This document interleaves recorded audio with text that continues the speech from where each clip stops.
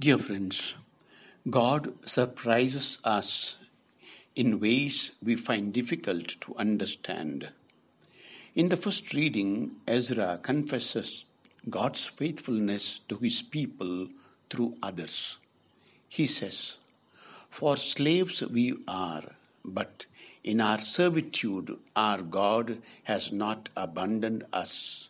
Rather, he has turned the goodwill of the kings of Persia towards us.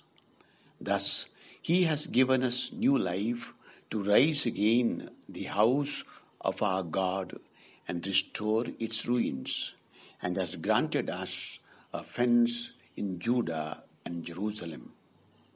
How often we fail to see God's working hand in the people of other faiths, even in those who don't even profess faith in God.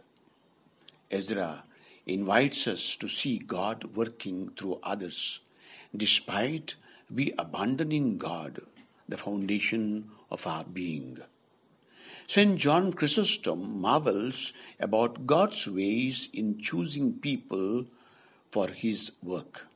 He says, "The foolishness of God is wiser than human wisdom, and the weakness of God is stronger than human strength. Yes, the cross is a foolishness and weakness in appearance only.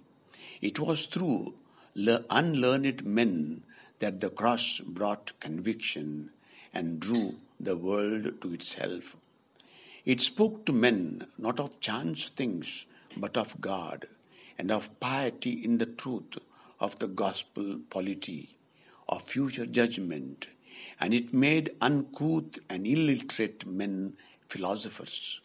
This is how the foolishness of God is wiser than man, and his weakness stronger."